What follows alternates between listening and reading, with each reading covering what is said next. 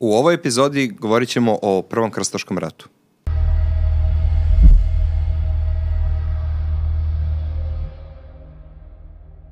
Škotski istoričar Njum, koji je živeo u 18. veku, okarakterisao je krstaške ratove kao najistaknutiji i najtrajniji spomenik ljudskoj gluposti koji se ikada desio.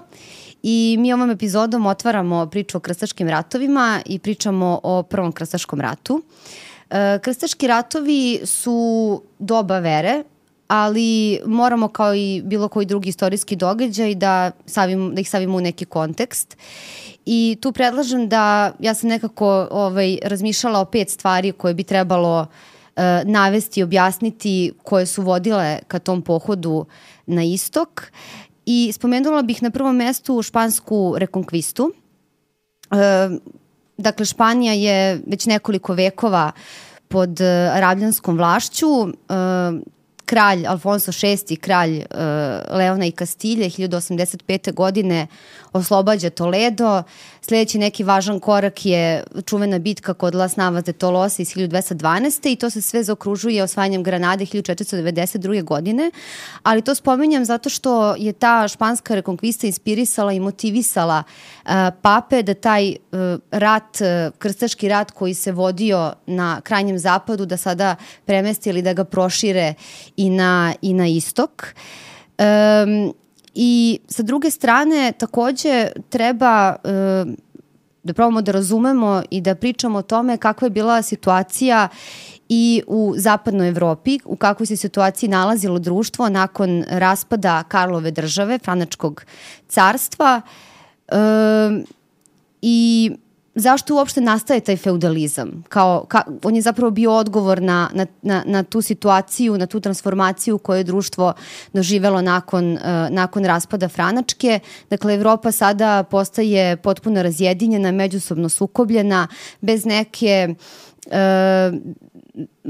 vlasti i neke moći koja može da uvede bilo kakav mir i bilo kakav red. Da, ali kada krenemo sada o krstaškim ratovima da pričamo, za početak to je jedna vrsta verskog sukoba i treba da znamo da je jedna od osnovnih odlika srednjeg veka upravo su verski sukobi. Verski sukobi ili ti krstaški ratovi, kako najčešće volimo da ih nazovemo, nisu isključivo ratovi protiv muslimana, iako ih često tako doživljavamo. To nisu samo ratovi u Španiji ili na Bliskom istoku i Levantu, ajde da budem precizniji, nego su to često i ratovi na severu Evrope, protiv paganskih Slovena i pribaltičkih naroda.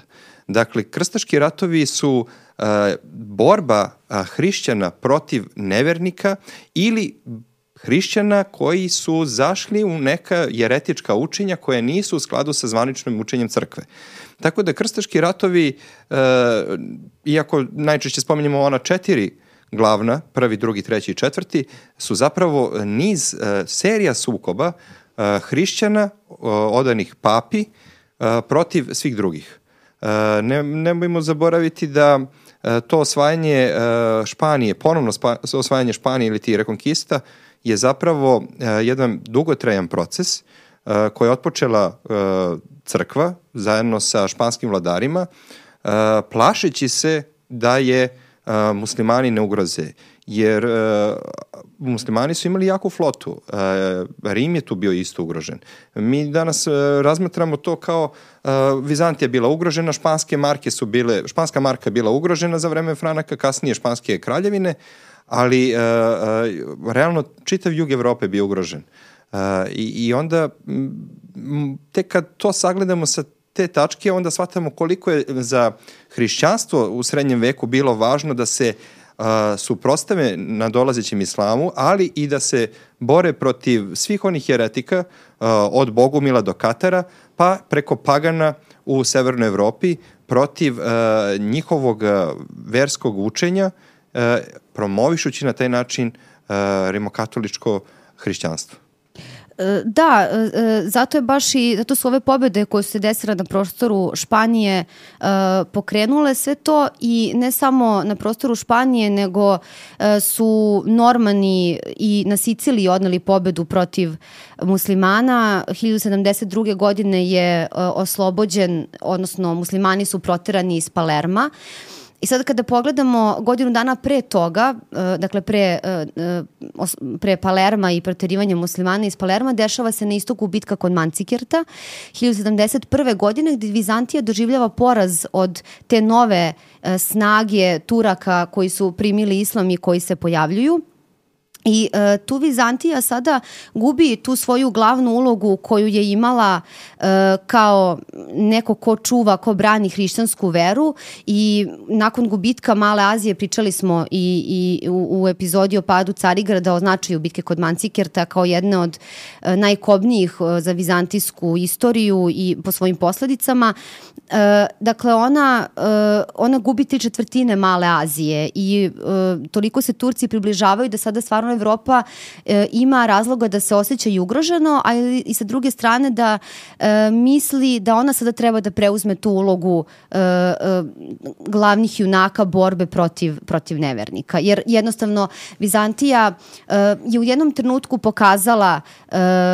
pokazala da kažem nadu da može, to je bilo za vreme Vasilija II. I onog povratka Antiohije 969. godine, kada su mislili eto možda će Vizantija moći da se odupre, međutim nakon toga ponovo su sledili neki porazi i potpuno nekako nemanje politike Vizantije prema ponašanju muslimana u svetoj zemlji je bio dobar pokazatelj zapadnoj Evropi, na prvom mestu papi kao najjačoj vlasti tamo, najjačoj sili tamo, da nešto treba da se preduzme i da treba da se pokrene nešto ka istoku.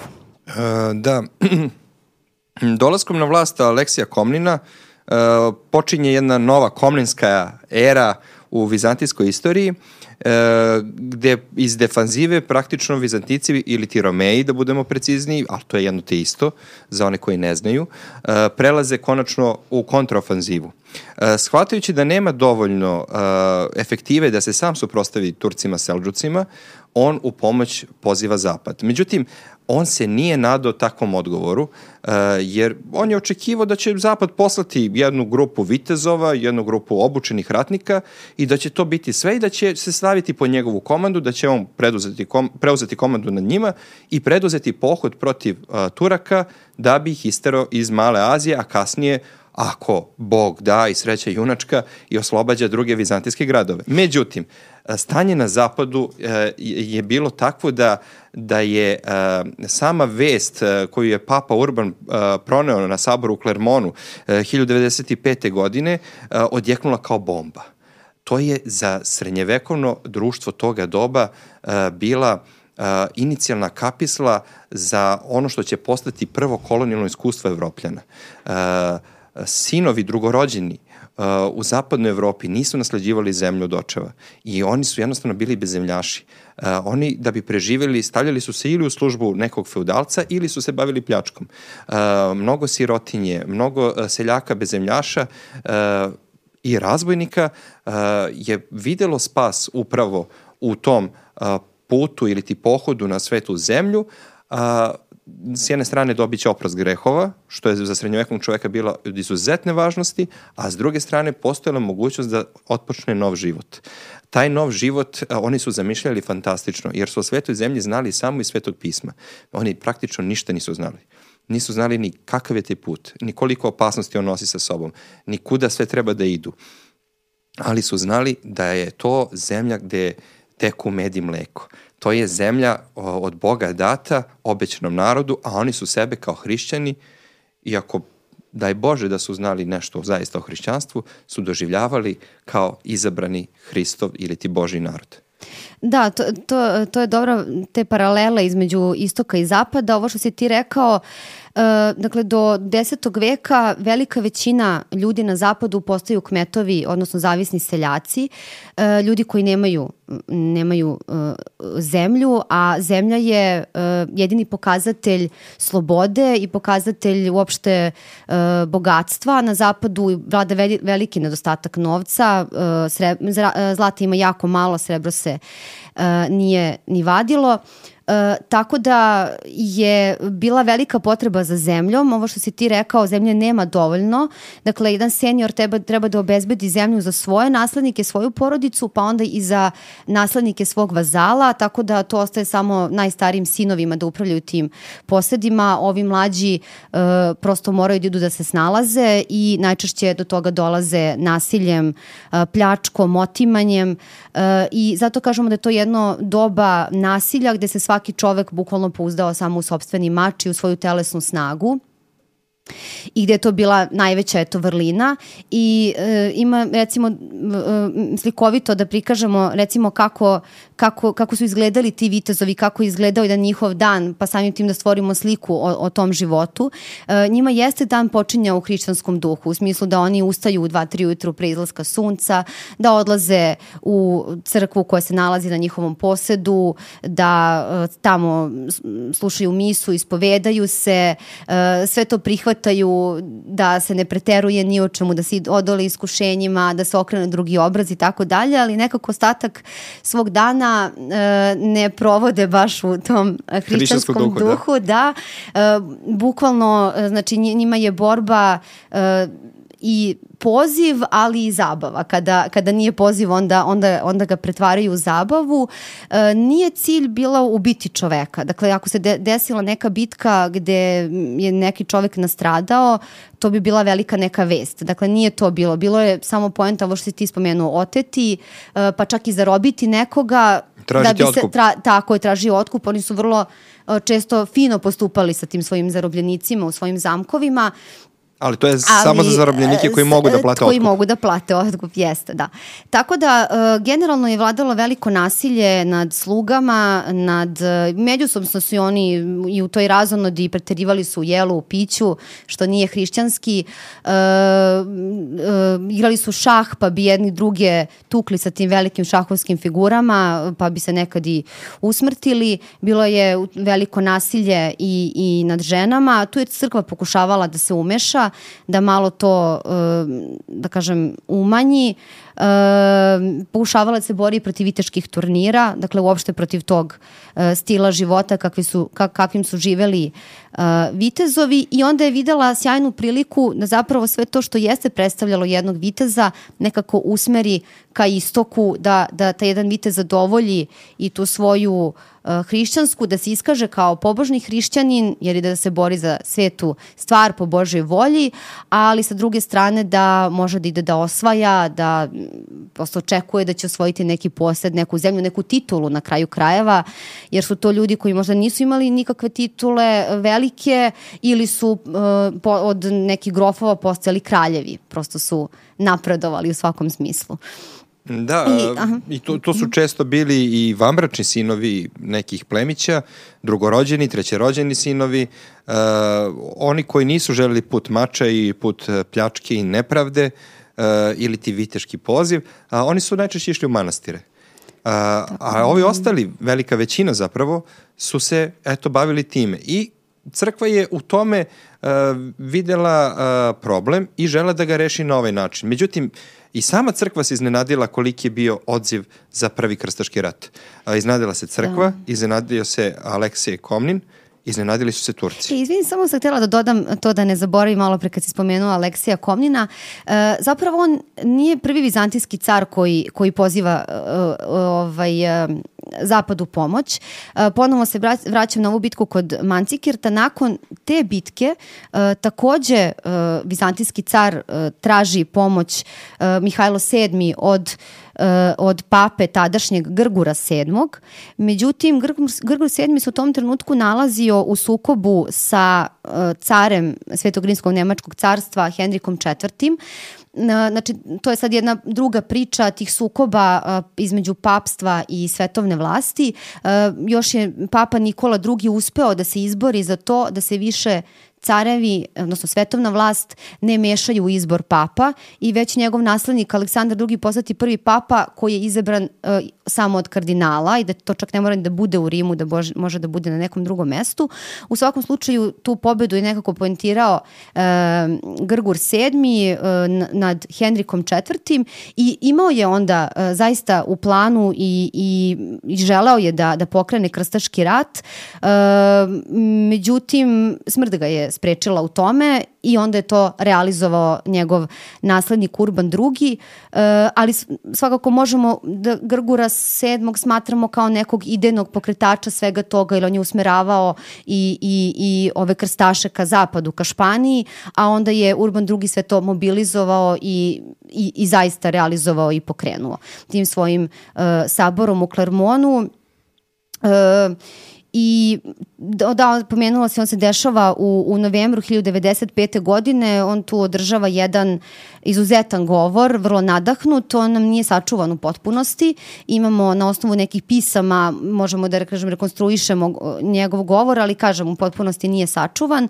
Ono što znamo jeste da je on govorio o teškom životu hrišćana, hodočasnika koji su odlazili tamo i da je sada zadatak ovih vitezova da pomognu hrišćanima da povrate Jerusalim i da će dobiti ovo što ti spomenuo, oprost od svih grehova, da će dobiti zagarantovano mesto u raju, što je za srednjovekovnog čoveka bilo izuzetno primamljivo i gotovo da to nisu mogli da odbiju, i taj sabor su svi napustili sa jednim tako osjećanjem poleta, sa suzama u očima, sa jednom stvarnom rešenošću da odu tamo i da jednostavno njegova pojava, Papa Urban II je definitivno bio sjajan govornik i definitivno genije u smislu toga da je zaista procenio pravi trenutak kada će pokrenuti sve ovo. Da, jedna harizmatična ličnost,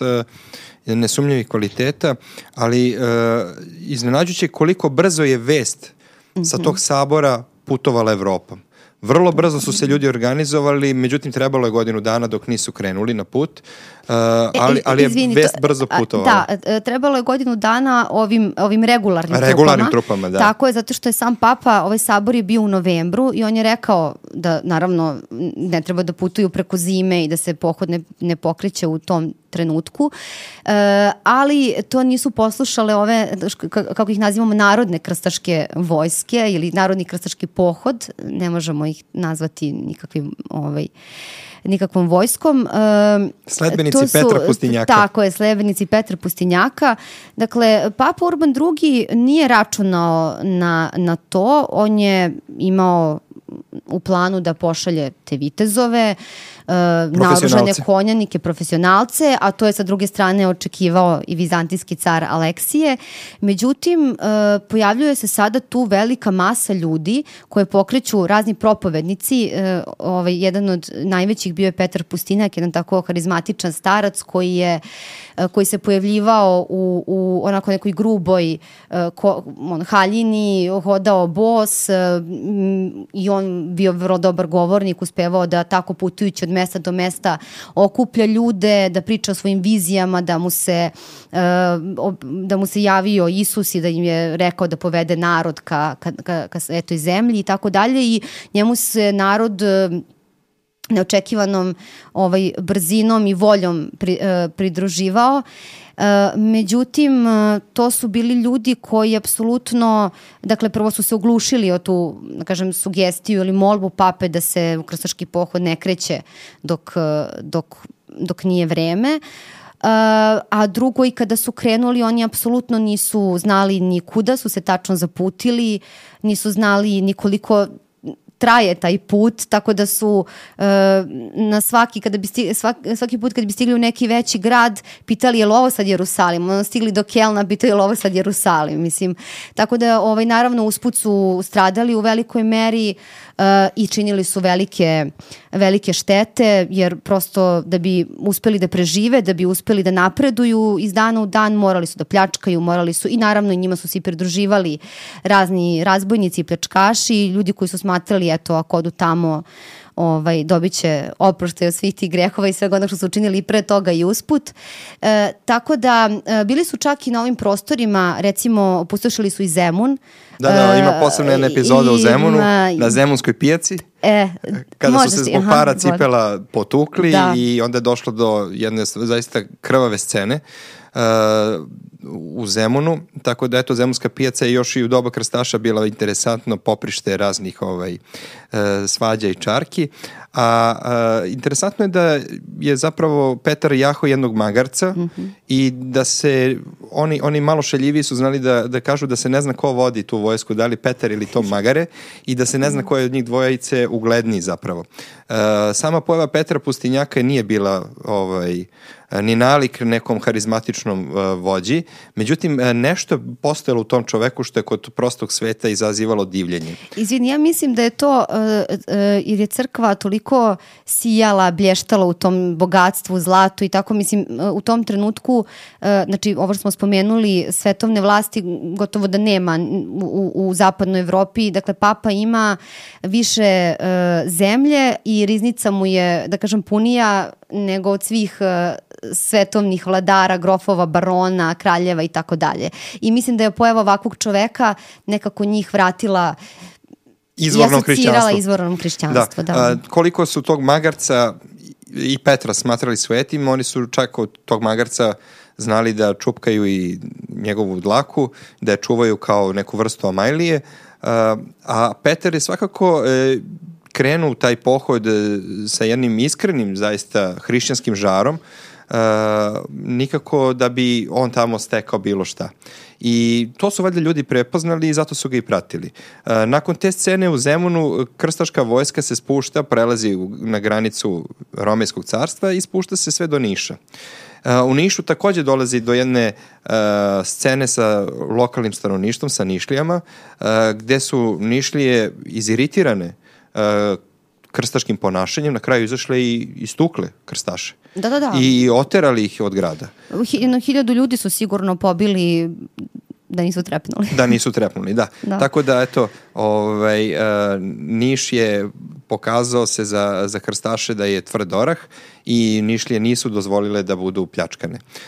Nakon toga krstaška vojska kreće ka dobrim starim putem, carskim drumom, ka Carigradu i tamo očekuju da budu preveženi preko Moreuza u Malu Aziju, kako bi tamo konačno mogli da pokažu svoju kakvoću i da se sukobe sa Turcima. Izvini, možeš da spomeneš i Jevreje usput i te zločine, već kad smo kod te narodne krstaške vojske?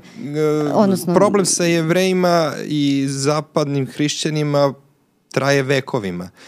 Kada god nisu znali kako svoju frustraciju da iskažu, oni su to jednostavno iskazivali nad jevrejskim stanovništvom, smatrajući ga krivcem za Isusovo razapinjanje, da je to narod koji je izdao živoga Boga.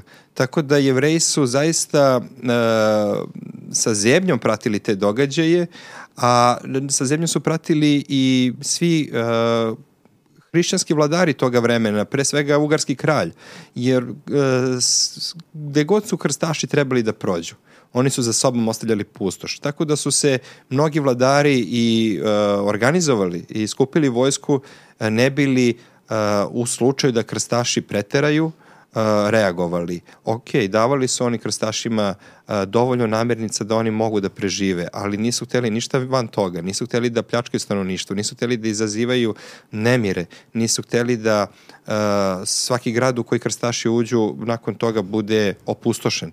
Jednostavno to ekonomija srednjeg veka nije mogla da podnese.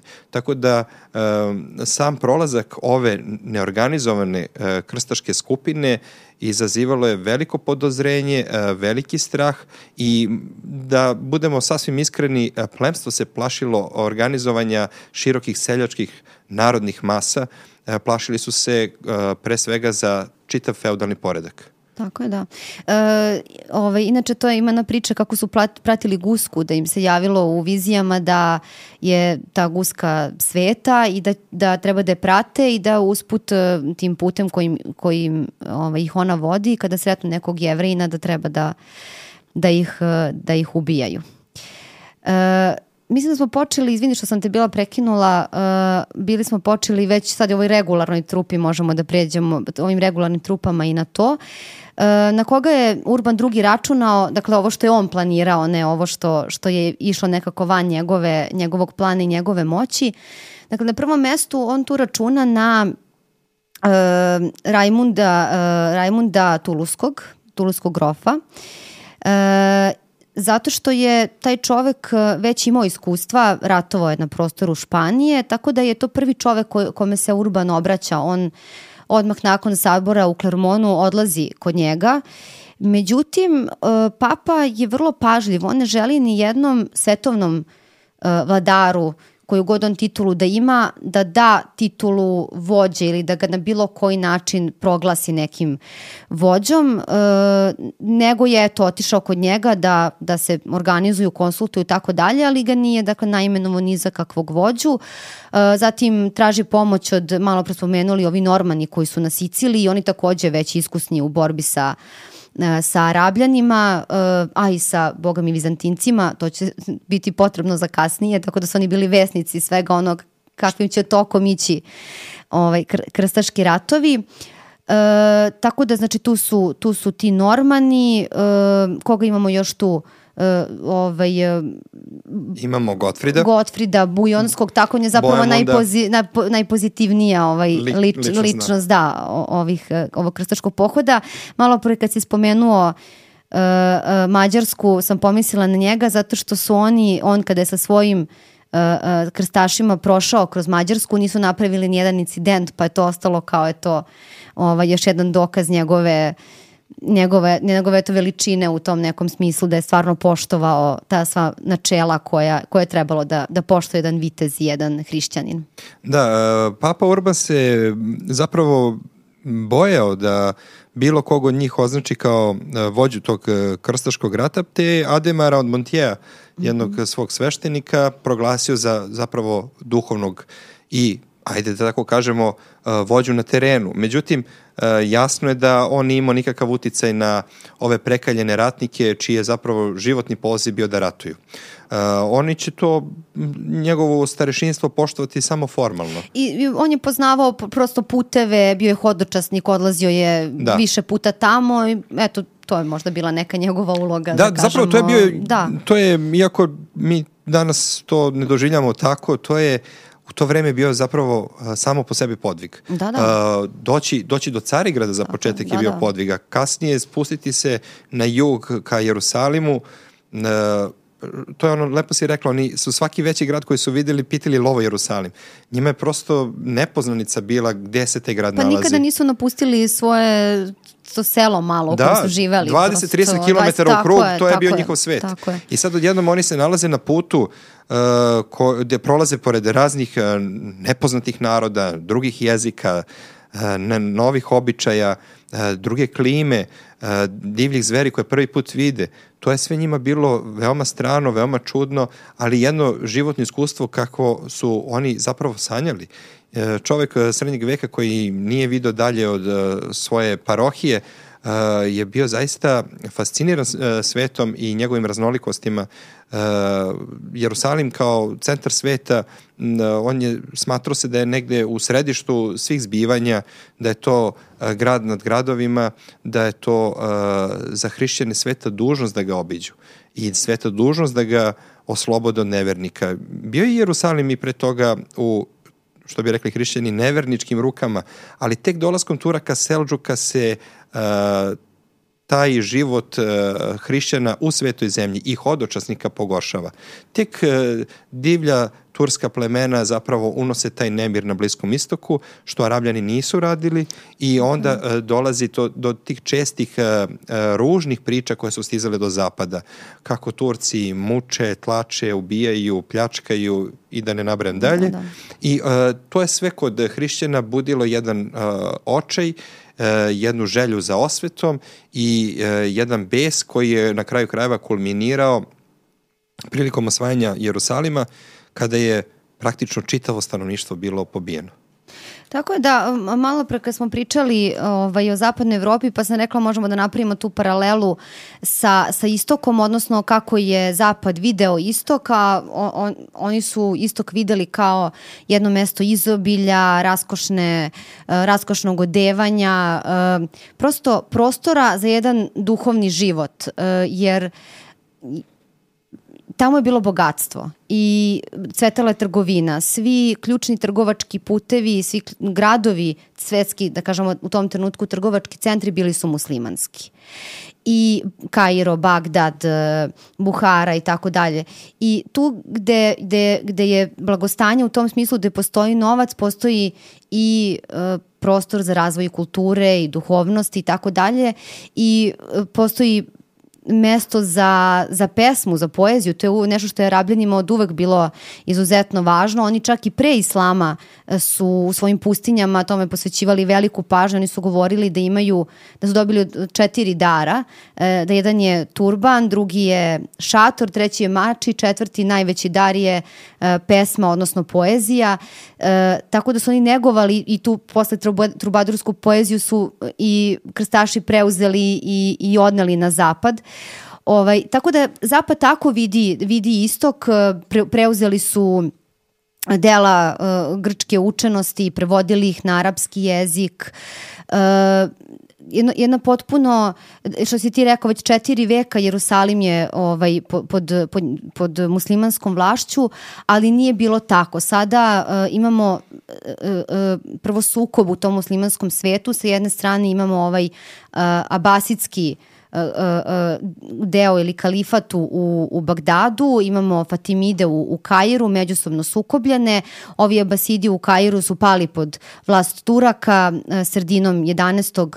veka, tako da sad oni su ta nova sila koja je primila islam i koja ima novu snagu za osvajanjem, i to je ono što sada predstavlja problem i što pokreće ovaj pohod. Dolaskom Turaka na prostor Bagdadskog kalifata odpočinje zapravo islamizacija Turaka. Turci tu dolaze kao pagani.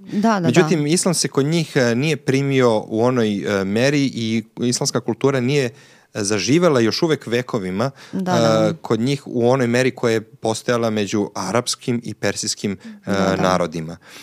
Turci su i dalje zadržali divalj i nomadski način života i mentalitet pljačkaša.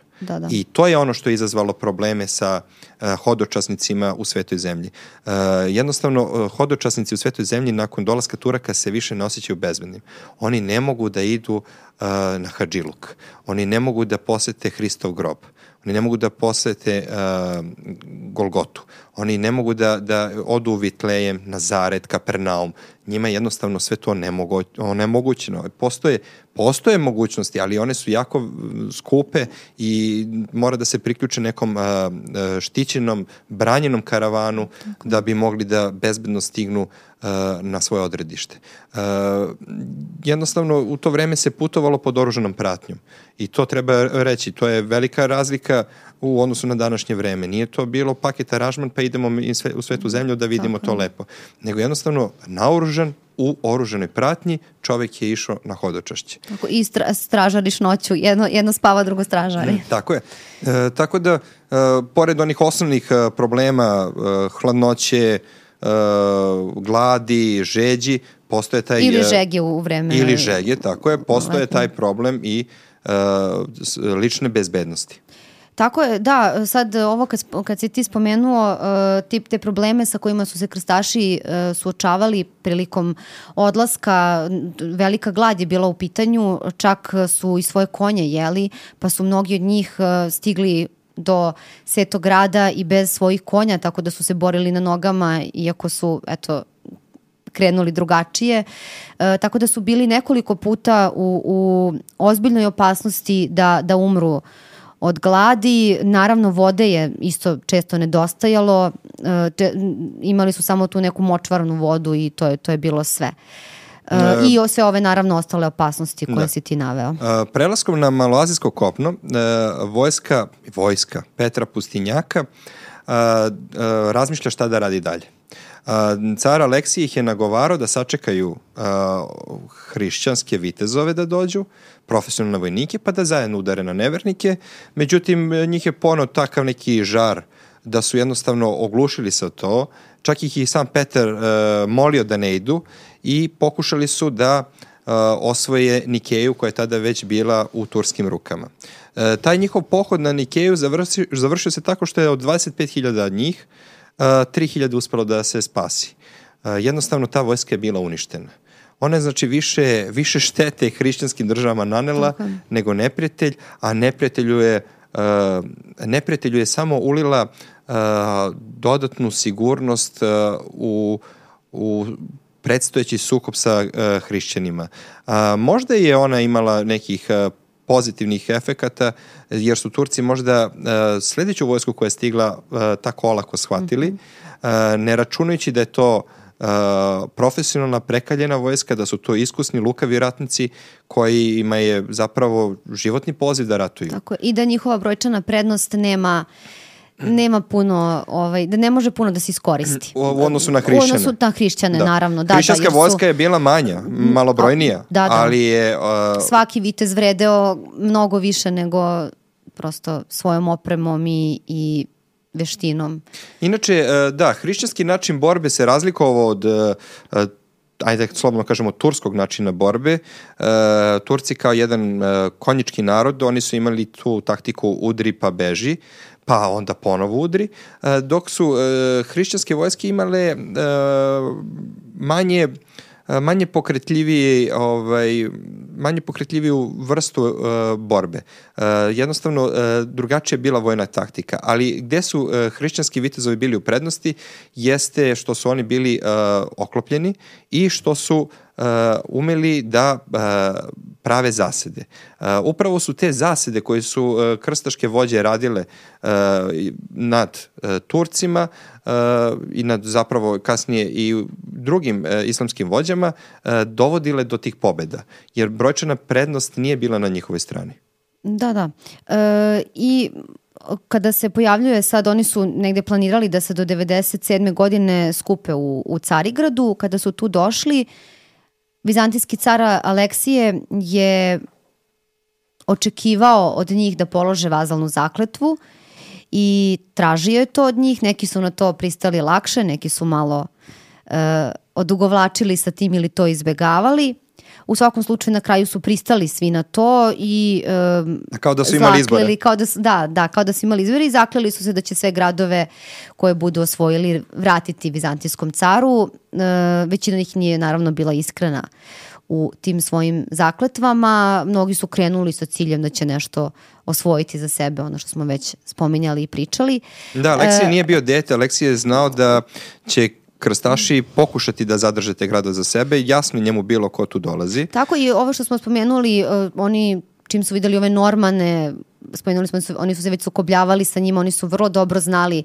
Mislim, oni su toliko je vladala ta netrpeljivost između Latina, odnosno Franke, najbolje da zovemo jednim imenom Franci. Ili tako kako i Karabljani zovu Franđi.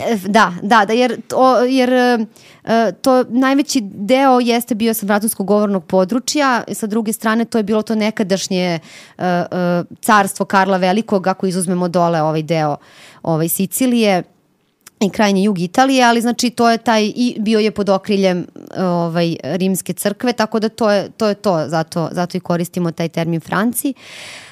Vlada ta netrpeljivost između Franaka i Vizantinaca ili Romeja, i ona se vremenom samo pogoršava. Dakle, kako dolazi do svakog sledećeg susreta, to neprijateljstvo je sve veće i to nepoverenje je sve veće.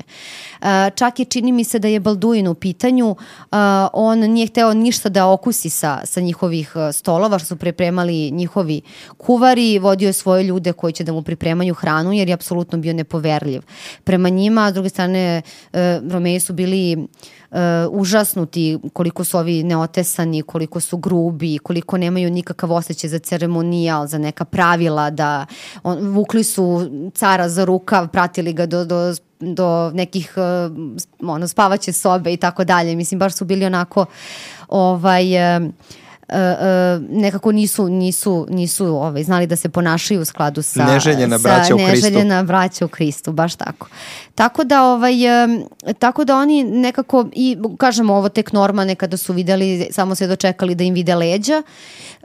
Ali je Carigrad ostavio ogroman utisak na krstaše. Tako je, da. On ih je fascinirao, što će na kraju rezultirati njegovim padom u četvrtom krstaškom ratu. Oni su znali da to jeste grad kakav jeste, ali nisu bili isto. Ja mislim da su oni su shvatili isto vremenom koliko je to zapravo bogat grad i šta sve tu ima, i tako se i rađala ideja koja se završila 1204. padom Carigrada. Ali da, bili su opčinjeni tim gradom.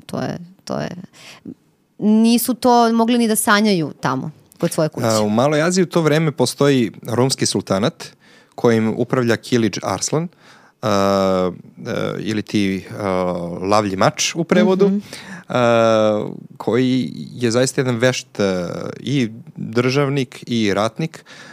Međutim, on se sukobljava sa krstaškom vojskom u bici kod Dorileja i tamo trpi poraz. To je za njega bilo iznenađenje, a jednostavno krstaši su tu bitku dobili pukim slučajem. Jedan deo krstaške vojske kao da je predosetio šta se dešava drugom delu, jer se njima kolona je to razvukla, pa su se jednostavno vratili, to jest došli, pritikli u pomoć ostatku vojske i na taj način pobedili Turke. A pre toga su osvojili ovu Nikeju, koju Petar nije uspeo. Koji su, pokušali osvajanje Nikeje je jako interesantno, zato što su Turci tu podcenili isto krstašku vojsku. Prvo su mislili da je to samo jedan deo, onda kad su shvatili da je to čitava vojska, napali su je, ali onda u Nikeji stiže u pomoć i vizantijska vojska i grad je odlučio na kraju krajeva se preda upravo Romejima ili ti Vizantincima, i Vizantinci ponovo uspostavljaju svoju vlast u Nikeji. I kada su razvili svoju zastavu, ovima je bilo izuzetno krivo i tu se već videlo da oni neće poštovati ni svoje zakletve, ni to da će predavati gradove koje osvoje, jer im je bilo čak i ovo teško da daju koje je Vizantija sama. I sačekat će prvu priliku kad Vizantinci ili ti Romeji ne odreaguju na pravi način, a to je bilo prilikom osvajanja Antiohije, da im kažu, niste nam pomogli, ovaj grad je sada naš. Shvatili su da ako ostanu... Zato su bili pokvareni i lukavi svašta nešto, ali da. Inače, prilikom osvajanja Antiohije je vrlo interesantno, jedan događaj, desilo se to da je hrišćanska vojska zapravo izgubila i elan i moral, ali se dešava jedan ovako interesantan sled događaja. Hrišćani nalaze takozvano sveto koplje. I tada nastaje potpuno oduševljenje da je koplje sudbine ili ti sveto koplje pronađeno i da jednostavno to je znak od Boga da krstaši će pobediti prilikom osvajanja tog grada. Inače, Antiohija je u to vreme jedan od najvažnijih gradova na istoku. Tu je i sedište jednog od patrijarha. Antiohijska patrijaršija je jedna od najstarijih i za njih je to bio zaista jedan prelep mamac koji nisu mogli da zaobiđu. Ali tvrd orah, jer Antiohija je jedan od najutvrđenijih gradova na tom prostoru, ima preko 400 kula, tvrđave, sa jedne strane močvara, sa druge 2 planine, tako da mu je bilo teško prići. Da, i koliko je dobro bio utvrđen taj grad, govori činjenica da su Romeji zazirali da pomognu krstašima. Mislili su da će tu da se slome. I to su krstaši i iskoristili. Samo ću se na kratko vratiti na ovu bitku kod Orileja, pošto si ti počeo pa sam te ja prekinula, samo da spomenemo zašto je ona važna, zato smo je ispomenuli. Zato što ta bitka predstavlja stvarno veliku prekretnicu u situaciji na Levantu. Pojavljuju se nova sila, pojavljuju se Franci, jer nakon Mancikerta, ja samo tu bitku spominjam, ali stvarno je ključna, znači nakon Mancikerta Turci su apsolutni gospodari tog prostora i nemaju nikakvog premca i nekoga ko može da ih ugrozi. Sada posle Dorileja taj prostor i drže i pokazuju da je stigla nova sila. Dakle, da je stigla jedna sila sa zapada koja će dominirati u narednih 200 godina, recimo, tim prostorom. Tako da, zato je ta bitka jako važna i nakon toga oni odlaze, ovo što si ti spomenuo, u Antiohiju. I tad počinje prvo zapravo osnivanje krstaških država. Tako i Antiohija i Edesa su zapravo prve krstaške države koje krstaši osnivaju, jer više ne žele da ustupaju osvojene teritorije Romejima. Grofovija Edesa, kao najisturenija na istoku prema muslimanima, bila je zaista vrlo ovako izložena i pokazat će vreme najmanje održiva, ali Antiohija se pokazala kao kneževina Antiohija, kao jedna zaista kvalitetna krstaška država, odakle će kretati mnogi napadi na lokalne muslimanske vođe. Nakon toga krstaši se spuštaju na jug i kreću ka Jerusalimu. Izvini, ali je i Antiohija i Edesa su, da kažem, vlast nad njima je obezbeđena prevarama nekim.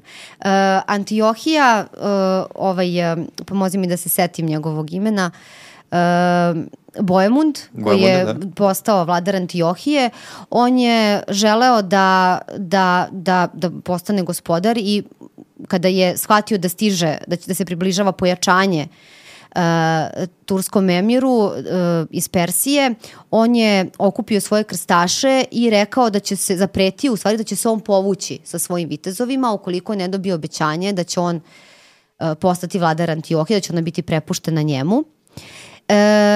Oni nemajući kud, bukvalno se ta vojska sutradan pojavila, pristaju na to, onda je trebalo da se reši Vizantinaca, ti si to spomenuo, onda je njima rekao kako nisu se dovoljno pokazali, nisu se istakli i na sve to da se protiv njih planira, odnosno konkretno protiv vizantijskog vojskovođe planira neka zavera i da bi najbolje bilo da se oni povuku, oni se tako i povlače i on tako, bukvalno na prevaru uspeva da, a to je njegova, ta sreća je kratko trajala, jer već, kažem, sutradan je stiglo to ogromno pojačanje i hrišćanska vojska, znači krstaši, ostaju bukvalno zarobljeni, opkoljeni u Antiohiji, u jednom užasnom položaju gde stvarno bivaju ugroženi i postojala mogućnost da umiru od gladi i postoje bukvalno ti opisi da su jeli crknute i mačke i pse i konje i ko zna šta sve ne,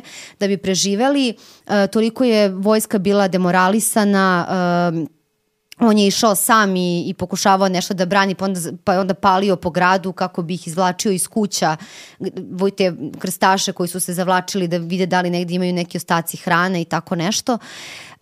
Tako da zaista je bilo onako dramatično, međutim iskoristio je to što je to pojačanje, odnosno njihov zapovednik nije ni on dobro procenio situaciju, dozvolio je Bojemundu da okupi svoje krstaše, da ih pokrene, da ih motiviše, onda pojava ovo što si ti spomenuo, to je Sveto koplja, ključni događaj, jedan od ključnih događaja i uspeli su da ih pobede i da se, tako da kažemo, oslobode iz tog grada koji je bio njihova, zapravo su bili u njemu. Inače, muslimani su često i verovali hrišćanima da ako se predaju bit će pošteđeni, a to nije bio slučaj. I to samo govori u prilog tome da oni nisu išli da oslobađaju Hristov grob, nego su više išli za tu slatku kajsiju. Njima su ta blaga i jednostavno zemlja koja je trebala da pripadne njima, da je otmu drugima, bili mnogo važniji od te njihove hrišćanske misije. Stvaranje krstaških država nije bilo u planu. Te teritorije su trebale da budu vraćene Romejima. Trebalo da se na tom području obnovi romejska država. Međutim, ne možemo da kažemo da samom papi je to i bilo drago.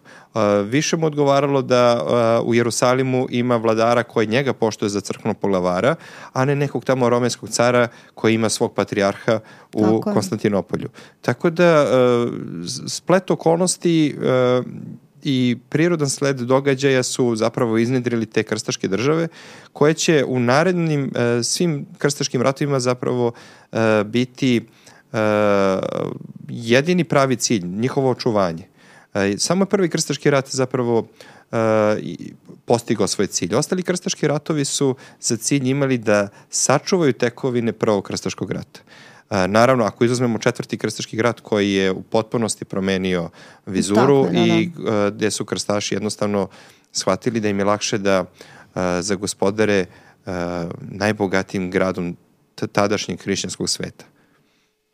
Da, zato je papa i odmah, moramo tu da spomenemo, to smo zaboravili, ali evo sad je dobar trenutak, isto da spomenemo Đenovu i Pizu i Veneciju, koji su pomagali krstašima u snadbevanju i njihova uloga je bila od velikog značaja.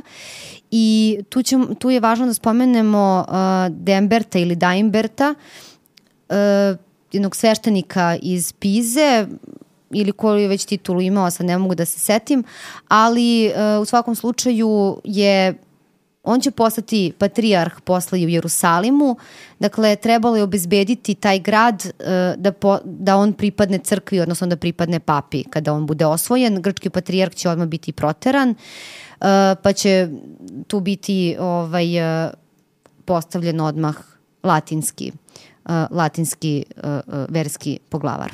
Da. I dolaze krstaši pod Carigrad. To je zanimljivo. Pod Jerusalim. Pod Jerusalim. Da. Stalo mi se motao Carigrad. I dolaze krstaši pod Jerusalim. 13. jula pada Jerusalim i krstaši tu čine neverovatan zločin. Skoro čitavo stanovništvo su stavili pod mač. Vladar Egipta šalje vojsku da bi povratio Jerusalim, ali krstaši ga sreću, to jest iznenađuju kod Askalona i 5 puta manja krstaška vojska iznenađuje egipatsku vojsku, tuče do nogu i time krstaši zapravo su potvrdili svoje tekovine iz Prvog krstaškog rata. Sve ostalo, svi drugi krstaški ratovi, svi drugi sukobi biće zapravo sukobi za očuvanje tog rata. Kao prvi vladar Jerusalima je trebao da bude postavljen Gotfrid Bujonski i on je postavljen, ali je odbio titulu kralja jer je smatrao da nije dostojan da se u gradu gde je Hrist kralj razapet i vaskrsao, on tituliše takvom titulom. Te je on uzeo titulu čuvar groba gospodnjeg. Tek će njegov naslednik Bojemund Balduin, uzeti titulu Jerusalimskog kralja i od tada možemo slobodno reći imamo Jerusalimsku kraljevinu kao novog političkog faktora na Bliskom istoku. Sve druge hrišćanske države koje su krstaši stvorili tokom Prvog krstaškog rata polagale su vazalnu zakletvu prema Jerusalimskom kralju, iako su u suštini one bile praktično nezavisne. Ujedinjavale su se po potrebi, ali su i ratovale među sobom. Najčešće su sukobi bili oko nasledstva upravo tih država, Antiohije, grofovije Tripoli i Edese, ali je na kraju uvek arbitar bio Jerusalimski kralj. Da, spomenula bih samo sad, pošto si rekao da je Jerusalim bio pod egipatskom vlašću, a pričali smo i toga da je bio pod Seldžucima, pa samo da objasnim taj deo. Znači, još prilikom napada na Antiohiju, veliki vezir iz Kaira se obratio Francima da im da nagodbu da će oni da pomognu, oni jesu želi da iskoriste sad taj problem u kojem su se našli ovi Turci u Antiohiji, da oni napadaju, da i oni takođe napadnu i da pomognu Francima i da njima ostane Antiohija i Sirija, ali da Palestina i Jerusalim pripadne, odnosno da osvoje oni. I tako i prelazi, oni napadaju taj grad i osvajaju i zato imamo sad tu egipatsku vlast, odnosno vlast Fatimida u Jerusalimu. A zašto je Jerusalim važan za muslimane? On je 3. grad u islamu, posle Meke i Medine. To je grad gde se po legendi prorok Muhamed uzneo na nebo. I gde je nekada bio jevrejski hram koji je kasnije srušen, od strane Rimljana, na tom području, na tom mestu gde je nekada postojao hram, Solomonov, kasnije Irodov, muslimani su sazidali kupolu, zlatnu kupolu i Al-Aksu. Te dve džamije koje često ljudi mešaju su zapravo dve velike svetinje muslimana i bilo je nezamislivo da one padnu u neverničke ruke. Koliko su krstaši zaista imali jedan ružan odnos prema tuđim svetinjama, govori to da su oni na prostoru nekadašnjeg Jerusalimskog hrama čak i držali konje. Za razliku od njih, muslimani su imali poprilično dobar odnos prema hrišćanskim bogomoljama, oni su ih održavali i neke crkve su čak i muslimanske porodice čuvale, što je sačuvano i do dan danas, gde neke muslimanske porodice imaju ključeve stare po nekoliko stotina godina od tih crkava koje su kod njih u vlasništvu. Tako da, prvi jerusalimski kralj Balduin, on je skinuo sa Al-Akse olovnu oplatu sa krova da bi stavio na svoj dvorac. Pa da, ali to je sasvim normalna stvar u srednjem veku. To imamo i kasnije, i nakon srednjeg veka.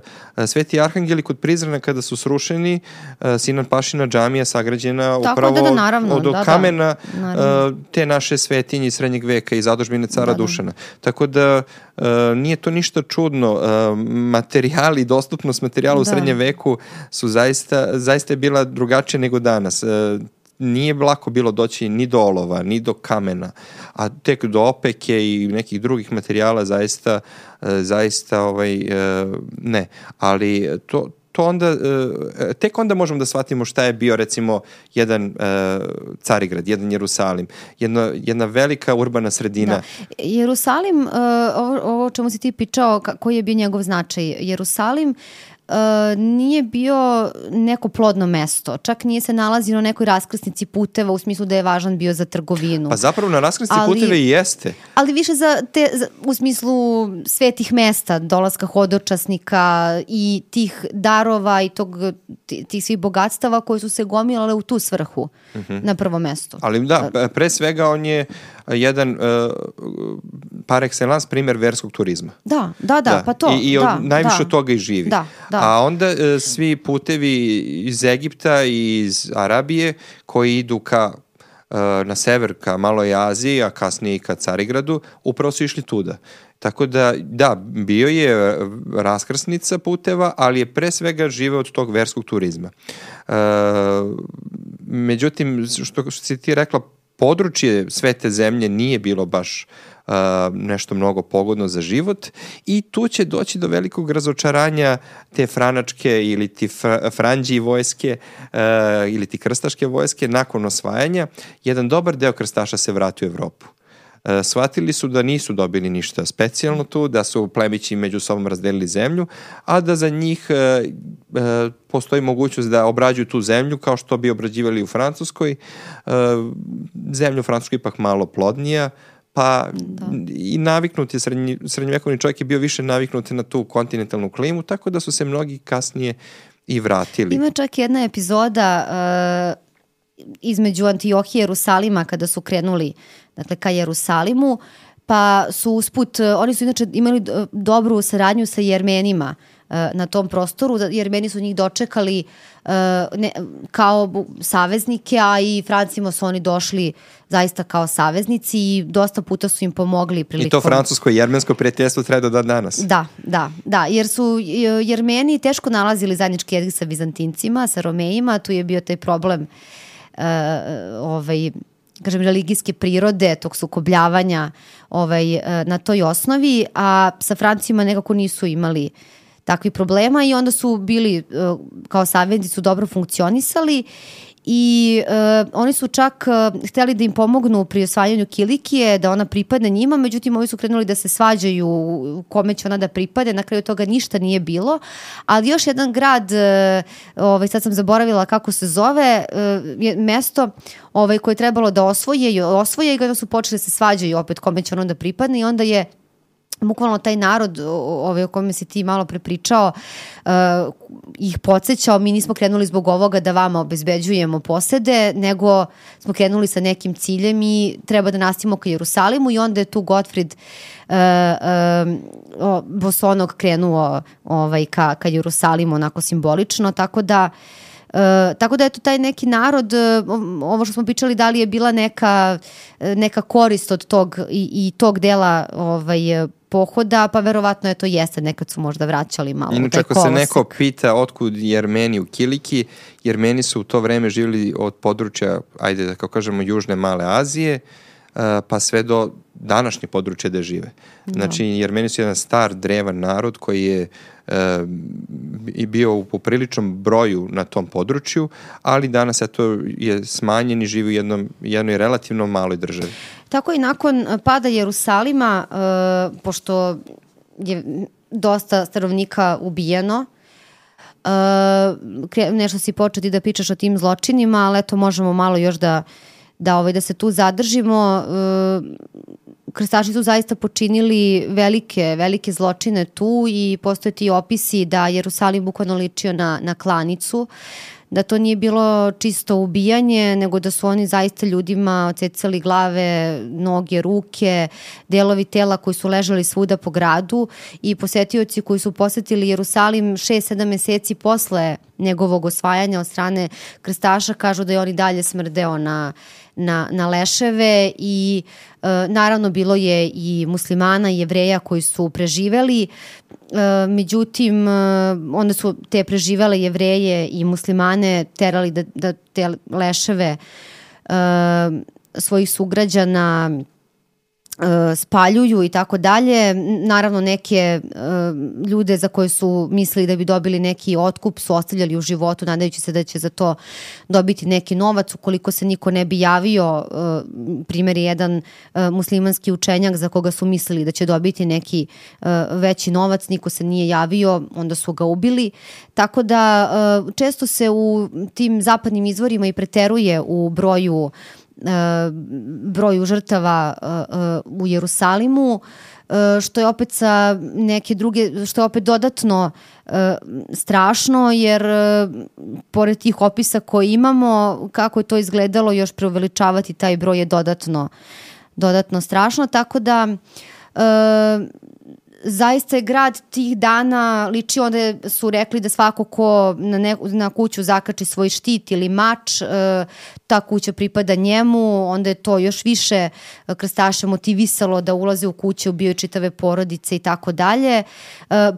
Postojali su neki lepi primjeri, recimo Tankred je ušavši u jednu džamiju ostavio svoj barjak, što je trebalo da bude znak da su oni pošteđeni i da svako ko naiđe na njih da je tu prošao Tankred i da ih ne diraju. Međutim, posle kada se vratio video je da su oni svi pobijeni i da se neko oglušio o to i bio je izuzetno besan. Tako da ima naravno tih primjera i viteštva, ali mnogo je više bilo ovog zaista velikog nasilja i velikog ubijanja i tih opisa da je bilo krvi do članaka u pravom smislu reči. Da, islamski svet je bio šokiran.